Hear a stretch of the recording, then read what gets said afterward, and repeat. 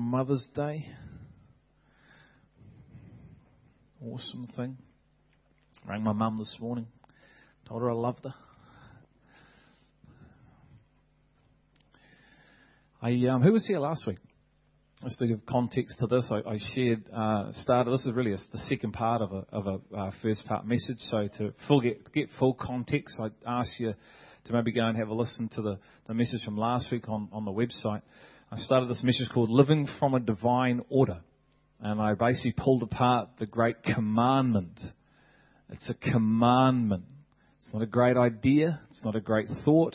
It's a commandment. And the great commandment is to love God with everything we are. Everything. There's really no place for self in us. He beckons us to live for Him and to love Him with our entire being. And it's a commandment. And we rip that apart. And today, as I say, it's the second part of how I'm going to just sort of share that this is not only to be literal for us, that this is the relationship that God is looking for, but it's also a divine way in which what I would call true knowledge comes to a person. Paul talks about true knowledge, that there is knowledge and there is true knowledge. There is a knowledge that puffs you up, it's called information. And then there is a knowledge that defines you and matures you and makes you come alive on the inside because it's living truth.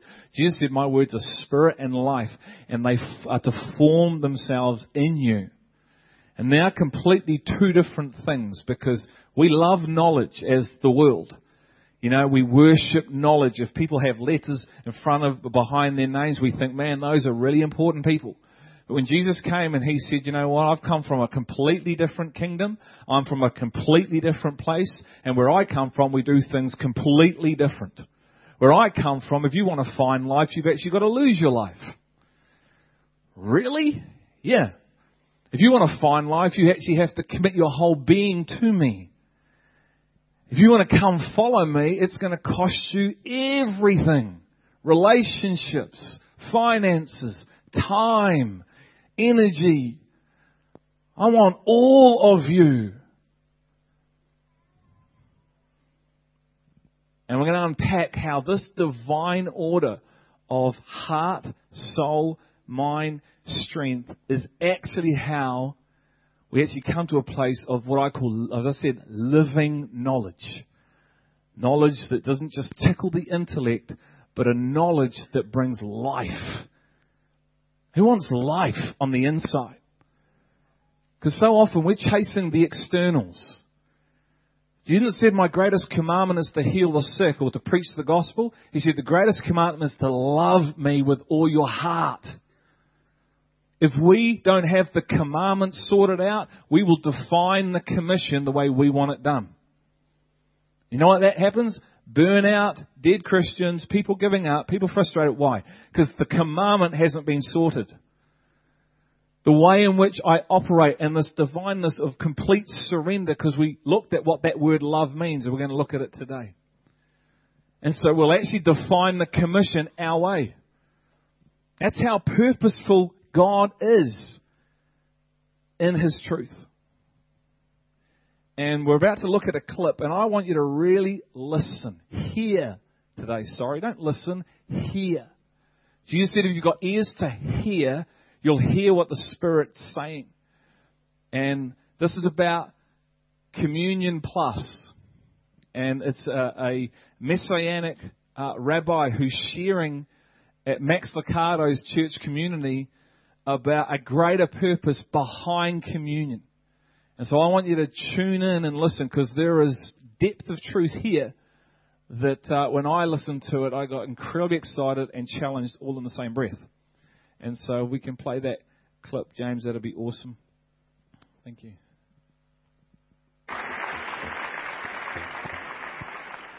I'm grateful for this invitation, and I feel very warmly embraced. In Texas, my wife told me it was 24 degrees this morning in where I came from. Waist high. This morning I would briefly like to go back in our history to the time of the first Passover in Egypt, when we were being released from slavery as a people and being brought out to worship God freely. The final event that released us from Egypt was the death of a blemishless lamb whose bones could not be broken, either in preparation or even after death. The lamb's bones could not be broken. It would render it invalid. The blood from that particular lamb was placed upon the doorposts of the houses, and consequently those who were within the house were protected from death. That took an act of faith to do that. Some did and some did not. Many Egyptians chose not to put blood on the doorposts of their houses, but those Egyptians that did joined Israel in life. It was a wonderful thing. Since then, the Passover has been celebrated in various ways through the Jewish communities, and there has been a consistent theme developed through the centuries. One of them is to include 4 different cups of wine in the Passover celebration. The third cup is an interesting one because it represents the redeeming blood of the Lamb. And indeed, in Jewish thought, wine represents 2 things. One is blood, and one is joy. And in the days of judgment, when Moses turned water to blood, it was demonstrated that, as the Scripture foretells, Messiah, who will be like Moses, the book of Deuteronomy says, is going to do something similar. And the rabbis, the sages of old said, when Messiah comes, he will be able to take water and turn it into wine, because it will no longer be a time of judgment. This is highly significant when you consider the first miracle performed by Yeshua, Jesus of Nazareth. It was fulfilling a rabbinic expectation, wasn't it? The last Passover he celebrated with his disciples, he took the cup which was directly after supper, the Apostle Paul tells us. That, in our ceremony, is the third cup, the one that represents that lamb's blood which purchased our redemption. It was that cup with which he identified his work. He said, "This cup represents my blood." You know, there's another interesting ceremony that's more than 2,000 years old, and it's still practiced in some communities today. When a young man sees a young lady that he's interested in, the arrangement is always done by the fathers, but in essence, the ceremony which cements their relationship into a firm, legally binding marriage involves him bringing a cup of wine to her, and he says to her, "The wine in this particular goblet is representative of my very life's blood. If you drink this wine, you'll be mine. You'll be married to me." If she takes the cup and drinks it, that's it. She's now married. I can see the fathers in the room calculating the costs they would save in such an arrangement.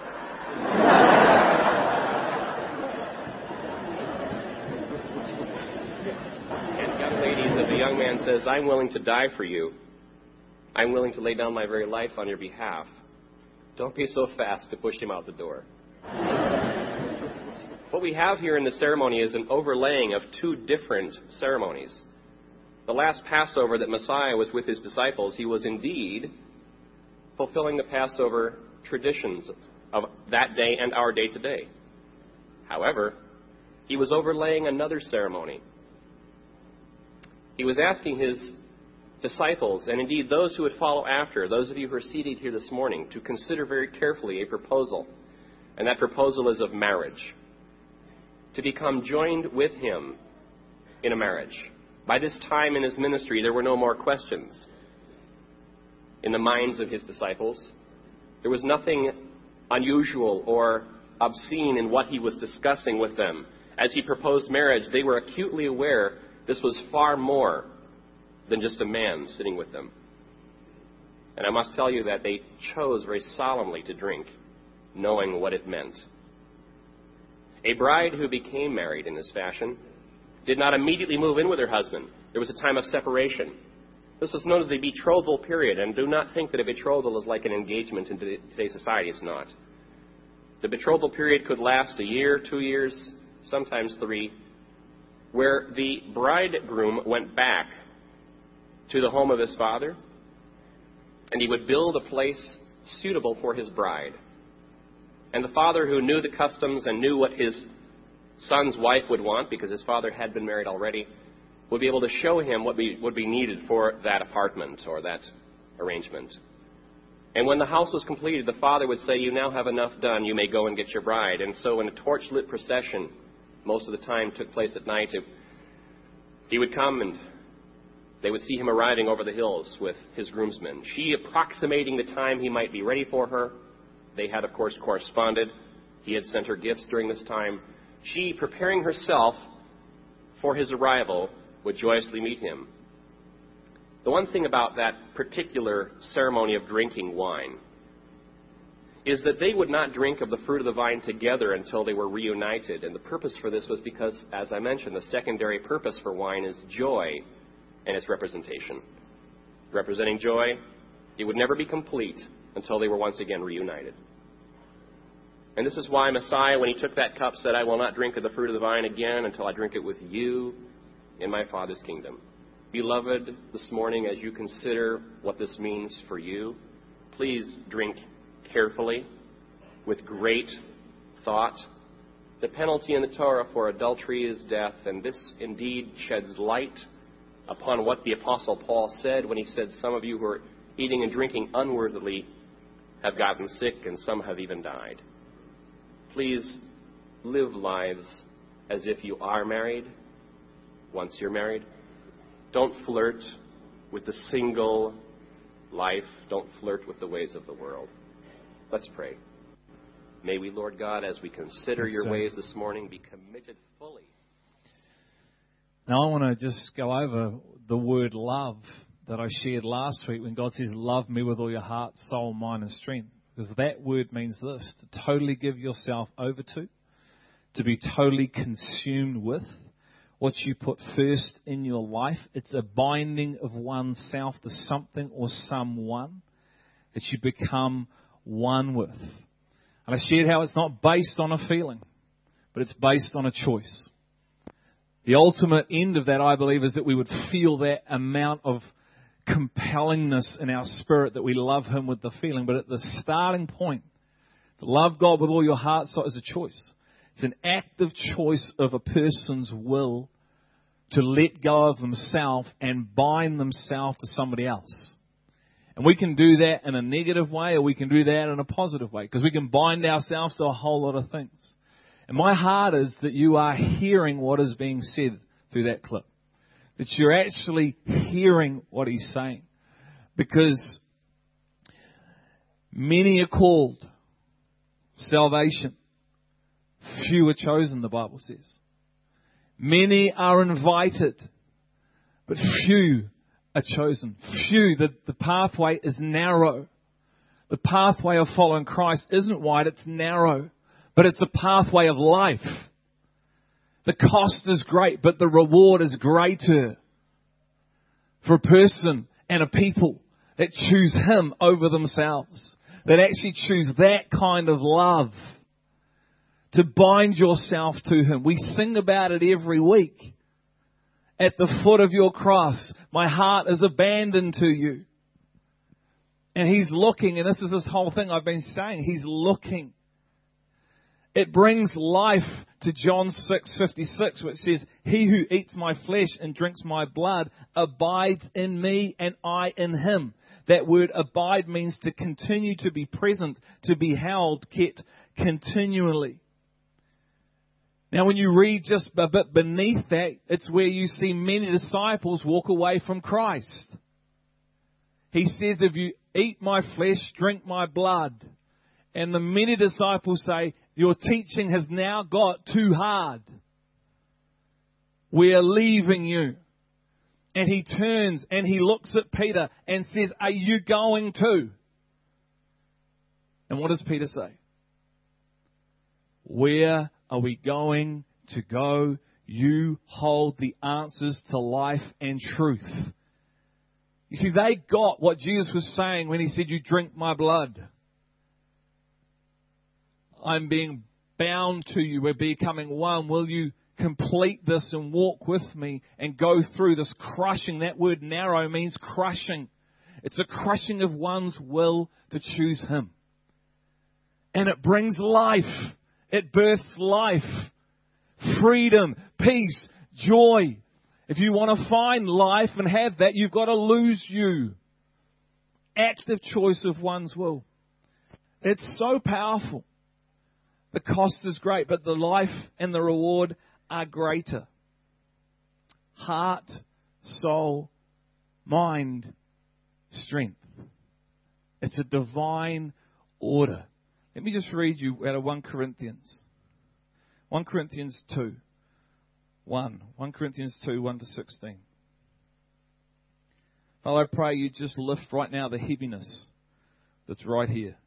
I pray you would lift the heaviness, Father. In fact, I just bind the spirit of heaviness and I loosen the spirit of faith into the hearts of your people. Father, I declare faith to come, life to come right now, God. Right now, Father, Spirit of the living God would just impact us right now. And we would choose to put on you. We would choose, Father, you, God. So Holy Spirit, come. Holy Spirit, come. Paul's reliance upon the Spirit. And when I came to you, brethren, I did not come with superiority of speech or of wisdom, proclaiming to you the testimony of God. For I determined to know nothing among you except Jesus Christ and Him crucified. I was with you in weakness and in fear and in much trembling. And my message and my preaching were not in persuasive words of wisdom, but in the demonstration of the Spirit and of power, so that your faith would not rest on the wisdom of men, but on the power of God. It's not about articulating these beautiful 3-point messages with clips. It's about power. Power to change, living truth to change our hearts. Yet we do not speak wisdom among those who are mature, a wisdom, however, not of this age, nor of the rulers of this age who are passing away, but we speak God's wisdom in a mystery. The hidden wisdom which God predestined before the ages to our glory. God speaks in mysteries, but we've been given the Holy Spirit to understand the mysteries. And that brings life.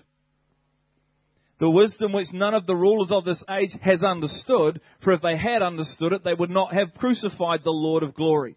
But just as it's written, things which eye has not seen, and ear has not heard, and which not have entered the heart of man, all that God has prepared for those who love Him. That's good news. There is more for those who love Him. Revealed via what? The mind? No, the Spirit. The heart.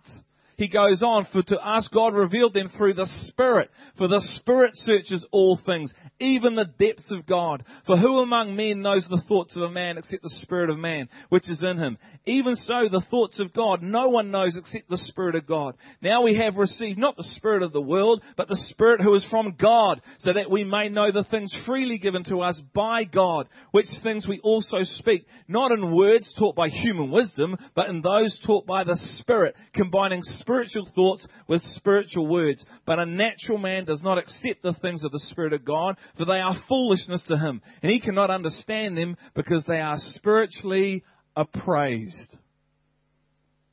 Verse 15, but he who is spiritually appraises all things, yet he himself is appraised by no one. For who has known the mind of the Lord, but he will instruct him? But we have the mind of Christ. If you've decided to put your faith and trust in Christ, you have the mind of Christ. But that must become a living reality to you. We say we are sons, but are we living in the revelation of sonship? Because it talks about faith and deeds. If you're going to articulate it, are you living it? Has it become a reality? Or is it just words? A son knows his sonship. A son lives in the inheritance and models it and lives it out. And we have the mind of Christ legally because you have the Spirit of God in you. But there's a revelation that needs to take place in you that becomes a greater reality. So to say, I love God with all my heart, soul, mind and strength, you can see someone's lifestyle that matches that statement. We look at I was thinking about this the other day and I thought, if God took a snapshot, if you guys all took a camera of the last month of my life and we were to outplay it on the screen, I wonder how it would read. Would that video of a month reflect my love for Him?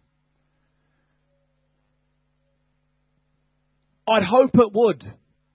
I pray it would. That's the journey that we're all called to be on.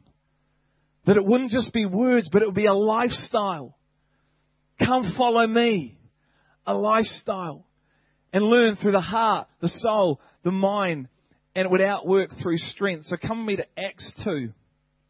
And I'm going to show you a passage where Peter starts to get this reality. And there are four quick things I want to share with you. Acts 10. It starts in verse 9. And this is where Cornelius has a vision.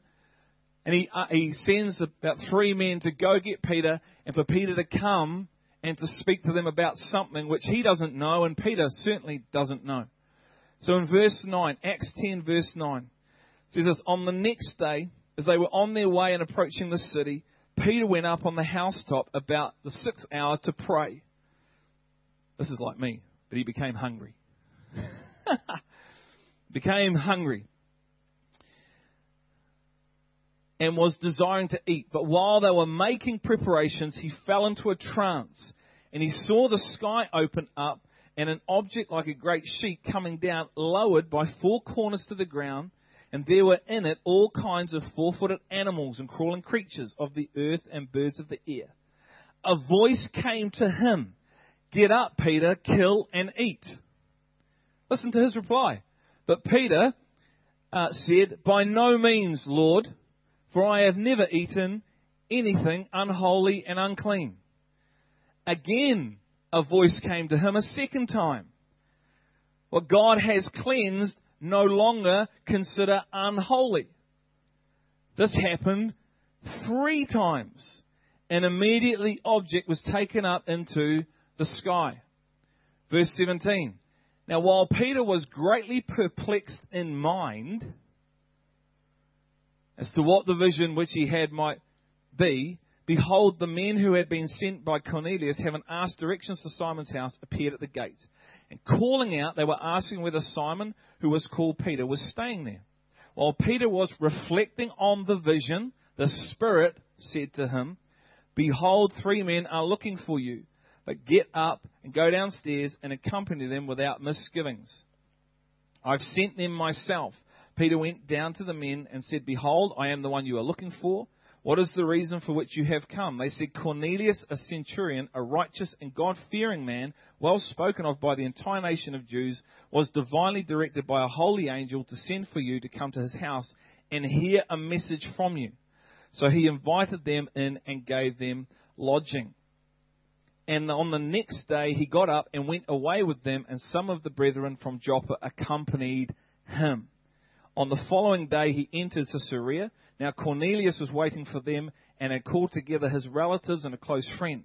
When Peter entered, Cornelius met him and fell at his feet and worshipped him. But Peter raised him up, saying, stand up, I'm just a man too. As he talked with him, he entered and found many people assembled. And he said to them, you yourselves know how unlawful it is for a man who is a Jew to associate with a foreigner or to visit him. And yet God has shown me that I should not call any man unholy or unclean. That is why I came without even raising any objection when I was sent for. So I asked for what reason I have been sent. And you make your way down to verse 34, and it says, I most certainly understand now that God is not one to show partiality. And it goes further on, and we see these men start to receive Christ, and the Holy Spirit comes upon them for the first time. Here's my first thought. Understanding a greater depth of truth always starts in the heart. Understanding a greater depth of truth always starts in the heart, which is the spiritual.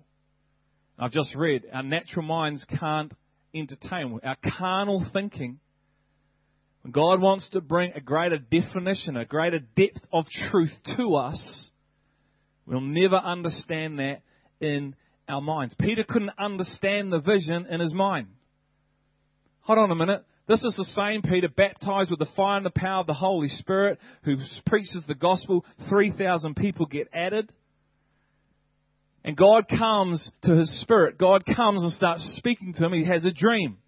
And we see here in verse 17, Peter was greatly perplexed in mind to what the vision was about.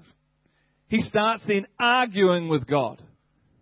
Because there's this Levitical law that's been in place for thousands of years. Which if you eat these foods, you become unclean. No way am I going to be unclean. I haven't eaten any of this stuff. God's not even talking about that. Nothing to do with food. And God even says to him, no longer consider unholy what I have cleansed. Can you hear what I'm saying? Peter's trying to figure out something here that can only start to come here. Jesus said understanding starts in the heart, in the spirit. And then it starts to make its way through and down us to our minds. See, when we try and grapple with things of the spirit in our minds, we get frustrated. We feel dead. I'm on the outside of this thing. I'm not receiving this thing. It's hard. I don't understand. No, neither did Peter. God, would you show me? Would you reveal? And we're going to see what Peter does here. We can even get scared and fearful. When Jesus came to the disciples on the water, what did they say? It must be a ghost. And they're living in fear. It's Christ. It's fascinating how you see them, you know, in the early Gospels, and they're with Christ. And he gets in the boat, or he's actually sleeping with them. Or he's sleeping and they're getting buffeted by the waves, and he's just in the boat having a snooze. And they wake him up. See, one's in peace and one's in anxiousness. And they wake him up. And he speaks to the wind. He speaks to the waves. Everything goes back to normal. And you know what they say to him? Who is this?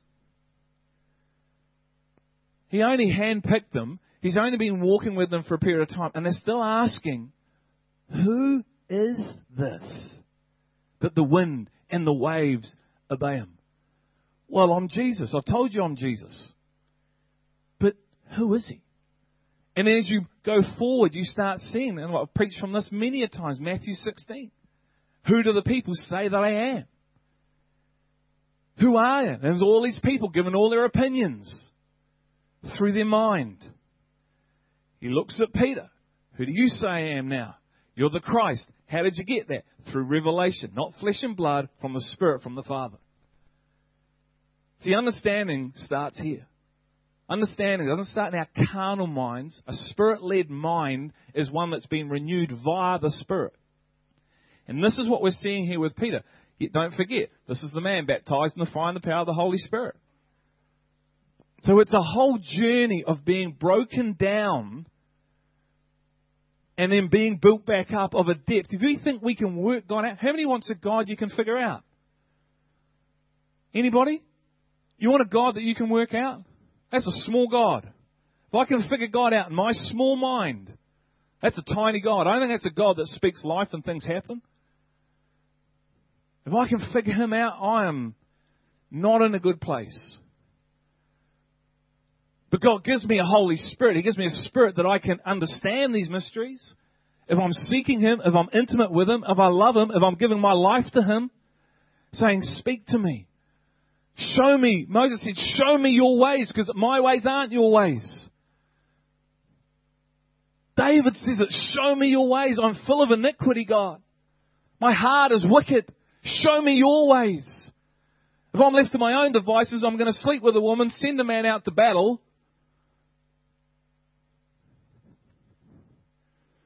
Comes through the Spirit. Number 2 is an active submission of our soul, which is our will and emotions, and it's the key to receive revelation. An active submission of my will and my feelings. It's the thing God gives you control over. He says, I'm not going to mess with your will. You have to submit it to me. What a loving God. He doesn't want robots. He wants lovers of his presence. People that genuinely love him with heart, soul, mind, strength. Here's your will. Do what you will with it. But if you would submit it to the foot of the cross and allow me to define it, you will come alive. And freedom and power and life and joy and patience and all these things. You'll become like me. But you know what? We do not. Let's get this right in the right way. No, I'm going to read it out of my notes so I get it around the right way. We never understand to believe, but we must believe to understand. He does not understand in his mind. But you know what he does? He makes an active choice to go with these men. Listen to verse 23. And on the next day he got up and went away with them, and some of the brethren from Joppa accompanied him. He's making an active choice of faith. He hasn't yet worked this vision out. He doesn't know what it's about. But you know what? He's seen God move. He's experienced God. He's filled with this power. He's saying, I'm going to choose your will now over my will, and I'm going to go into the unknown zone. And it requires faith. And Jesus said, when I return, I'm looking for faith. Faith is scary. Faith requires risk. Faith requires the letting go of everything that you've ever known. And going, it's solid. You are out here. My goodness, let's give another one a go. You're here too. And then an active choice of submission by faith over his. And this is what Peter models for us. It's incredible. Let me give you another illustration of it. Peter and his disciples fishing all night in a boat, caught nothing. How many fishermen here? How many people are frustrated? You've been out all night, not even caught a little bit of bait. If you're a fly fisherman like Keith, that's even more skillful required to do that. Caught nothing. You're tired. He's back. He's putting in. He's doing his stuff that fishermen do. And Jesus turns up and says, caught nothing. Now, it's a Monty Python moment, isn't it? If you throw your net on the other side of the boat, you'll catch some fish, geezer. You can imagine Peter. Tired, exhausted. I know what I'm talking about. You keep the spiritual to the spiritual. I'm the fisherman. I don't need your advice. But I don't know what happened, but he looks and he goes, because you say so. Although I'm the fisherman, although I've been doing this for my whole life and you just turned up, I submit that to you. And I will do an active choice of your will, die to mine, throw it on the other side. And we know the story. 153 fish later. Why? Because of an active choice of obedience to die to one's own will and feelings. We cannot be dictated to by our feelings. Well, I don't feel like it. I don't want to. Well, then you will experience the fruit of that decision. It's not what God wants for you. He models it. He puts it in pictures and stories, true stories throughout the whole book, to show us the pattern in which He operates from. And in this beautiful picture of this understanding that comes, it's the breaking down of our will, that our minds are now prepared and able to receive a greater depth of truth. But what's required is a humility of heart and a love for God in your heart. Because when another paradigm, a greater paradigm of His truth comes, like in this situation right here, in this one we're looking at Acts. See, Peter loved them. Peter he was doing all these crazy stuff, but he had a humility of heart. He was humble enough to go, I haven't got it all together. Maybe I've got some things slightly out of alignment. And so I'm going to submit that and see what happens. And as we're going to find out, he starts to receive revelation, and other people get to experience a credible act, the move and power of God. You see, I love that bit there in verses 23 when it says, some of the brethren from Joppa accompanied him. when you start accompanying, walking together with people that God's actually breaking down and starting to reveal things to, and you place yourself with those people, guess what? You come into their oil. You can come into what they're going through. You can actually receive because you are committed to walking, and actually you start going through the same breaking process. But there needs to be a breaking down of a mindset. There needs to be a breaking down from the old. He said, God's like saying, we're in a new day, Peter. You're saying to me, I've never eaten of this stuff. Yeah, that was right back in the day. Now I've come to complete this whole book. It's not old and new. I've just come to complete it. What God makes holy, now don't say is unholy. It's a new season. And he needed a greater revelation of the Father to understand even this. The third thing, a renewed mind sees as God sees. And that's in the intellectual. So heart, spiritual. Soul, which is our will, our emotions, is the emotional part of us. The mind is the intellectual.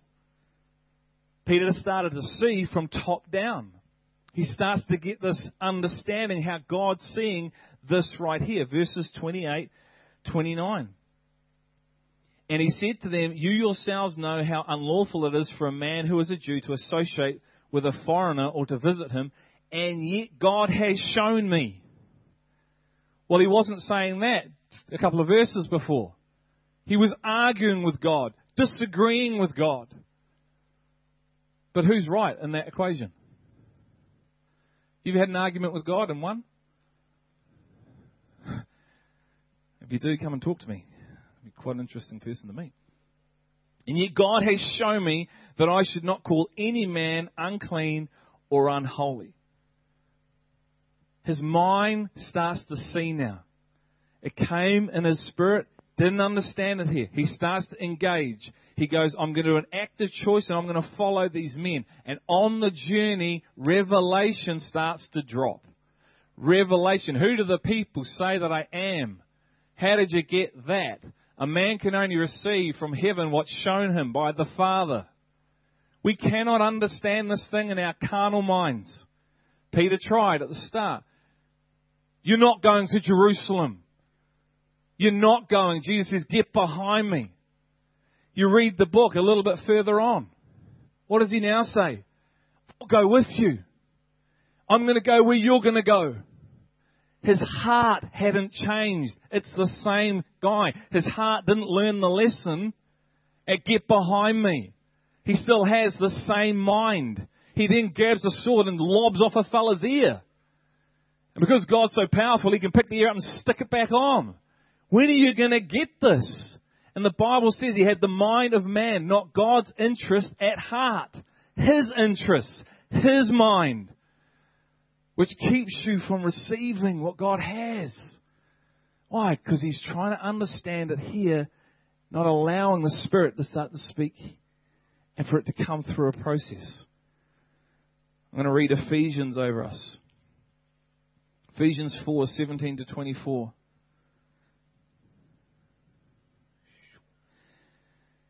The Christian's walk.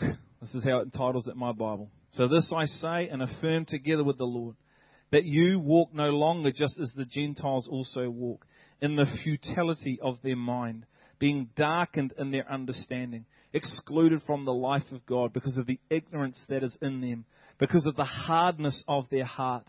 And they have become callous, have given themselves over to sensuality for the practice of every kind of impurity and greediness.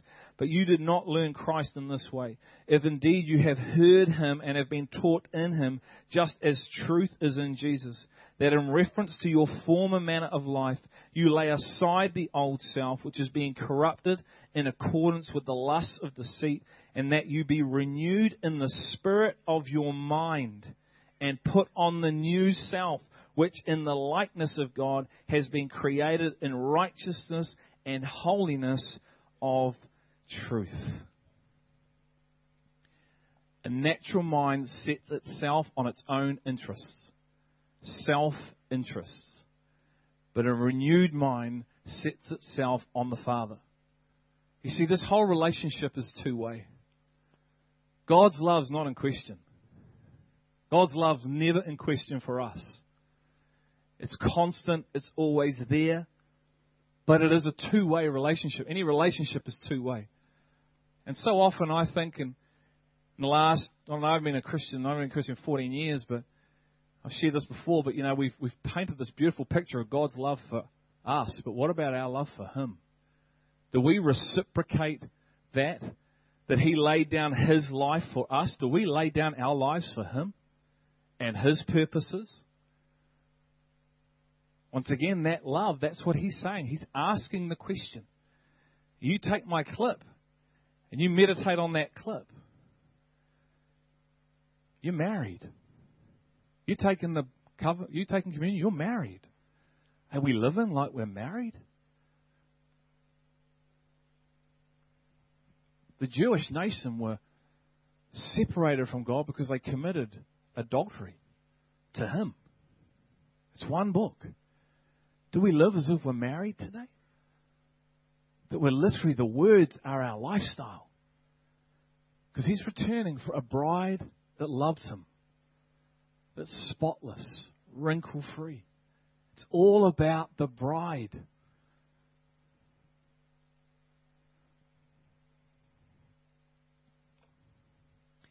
The fourth and final thing was, and we can have the communion handed out, that'd be great. But it's operating in God's strength produces life and freedom.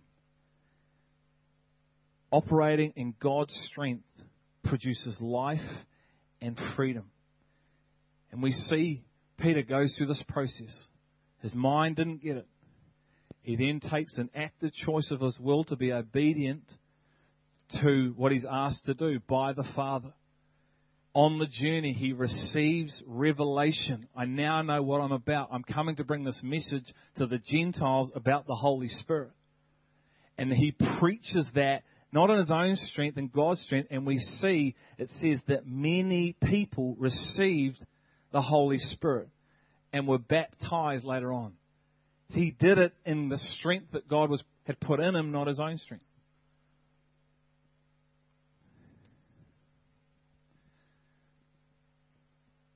We're to flow from the power that is within us. But the enemy's plan, and I said this last week, is to flip that order.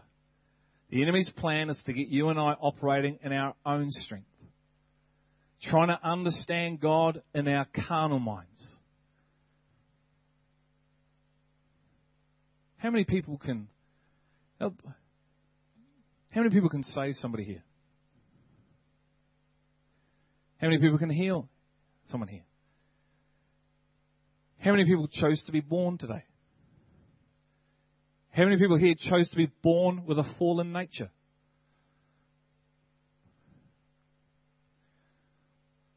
What's it really about? You can't save anyone. You can't heal anyone. You weren't born. You didn't choose to be born with a fallen nature. How many people chose their parents?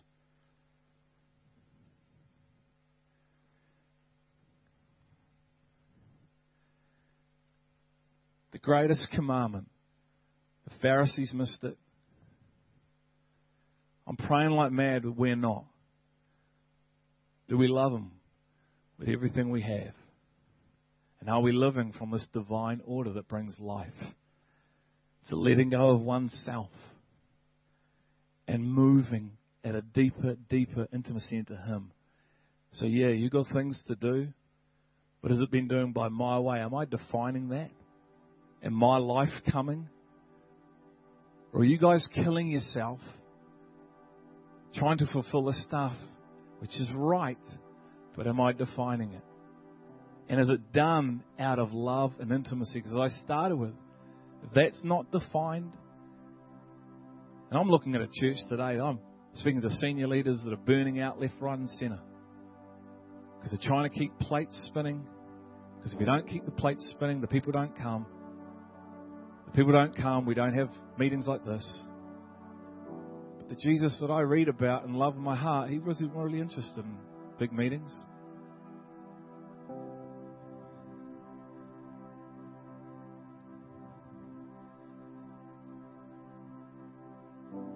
He said, come follow me. Where are we going to go? An incredible journey. I want to introduce you to my Father. I want you to know who you are. I want you to come into the price that was paid, the inheritance that awaits. I wrote this message 4,000 years ago about a relationship. I would be crucified on a wooden cross and my blood would be spilled. I've betrothed you. Will you drink of this blood to experience the joy?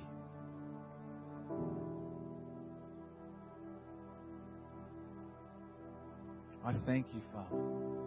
Lord, I pray today the spirit of revelation would just pierce our hearts. I pray the Spirit of God would manifest itself in every single person's heart right now. Open our eyes to see in colour. In colour, Father.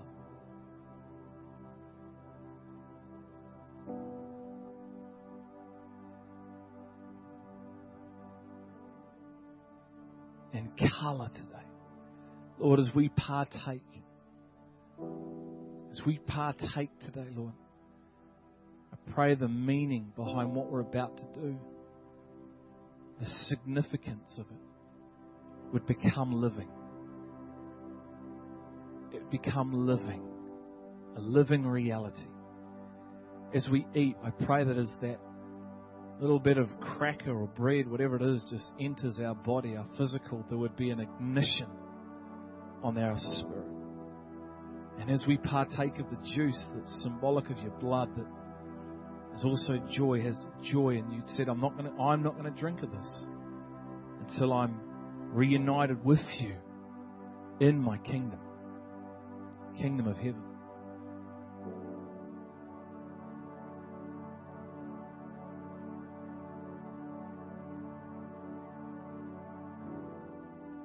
Father, we just ask you to forgive us for our ways and trying to figure you out through our intellect and be comfortable and want to control things.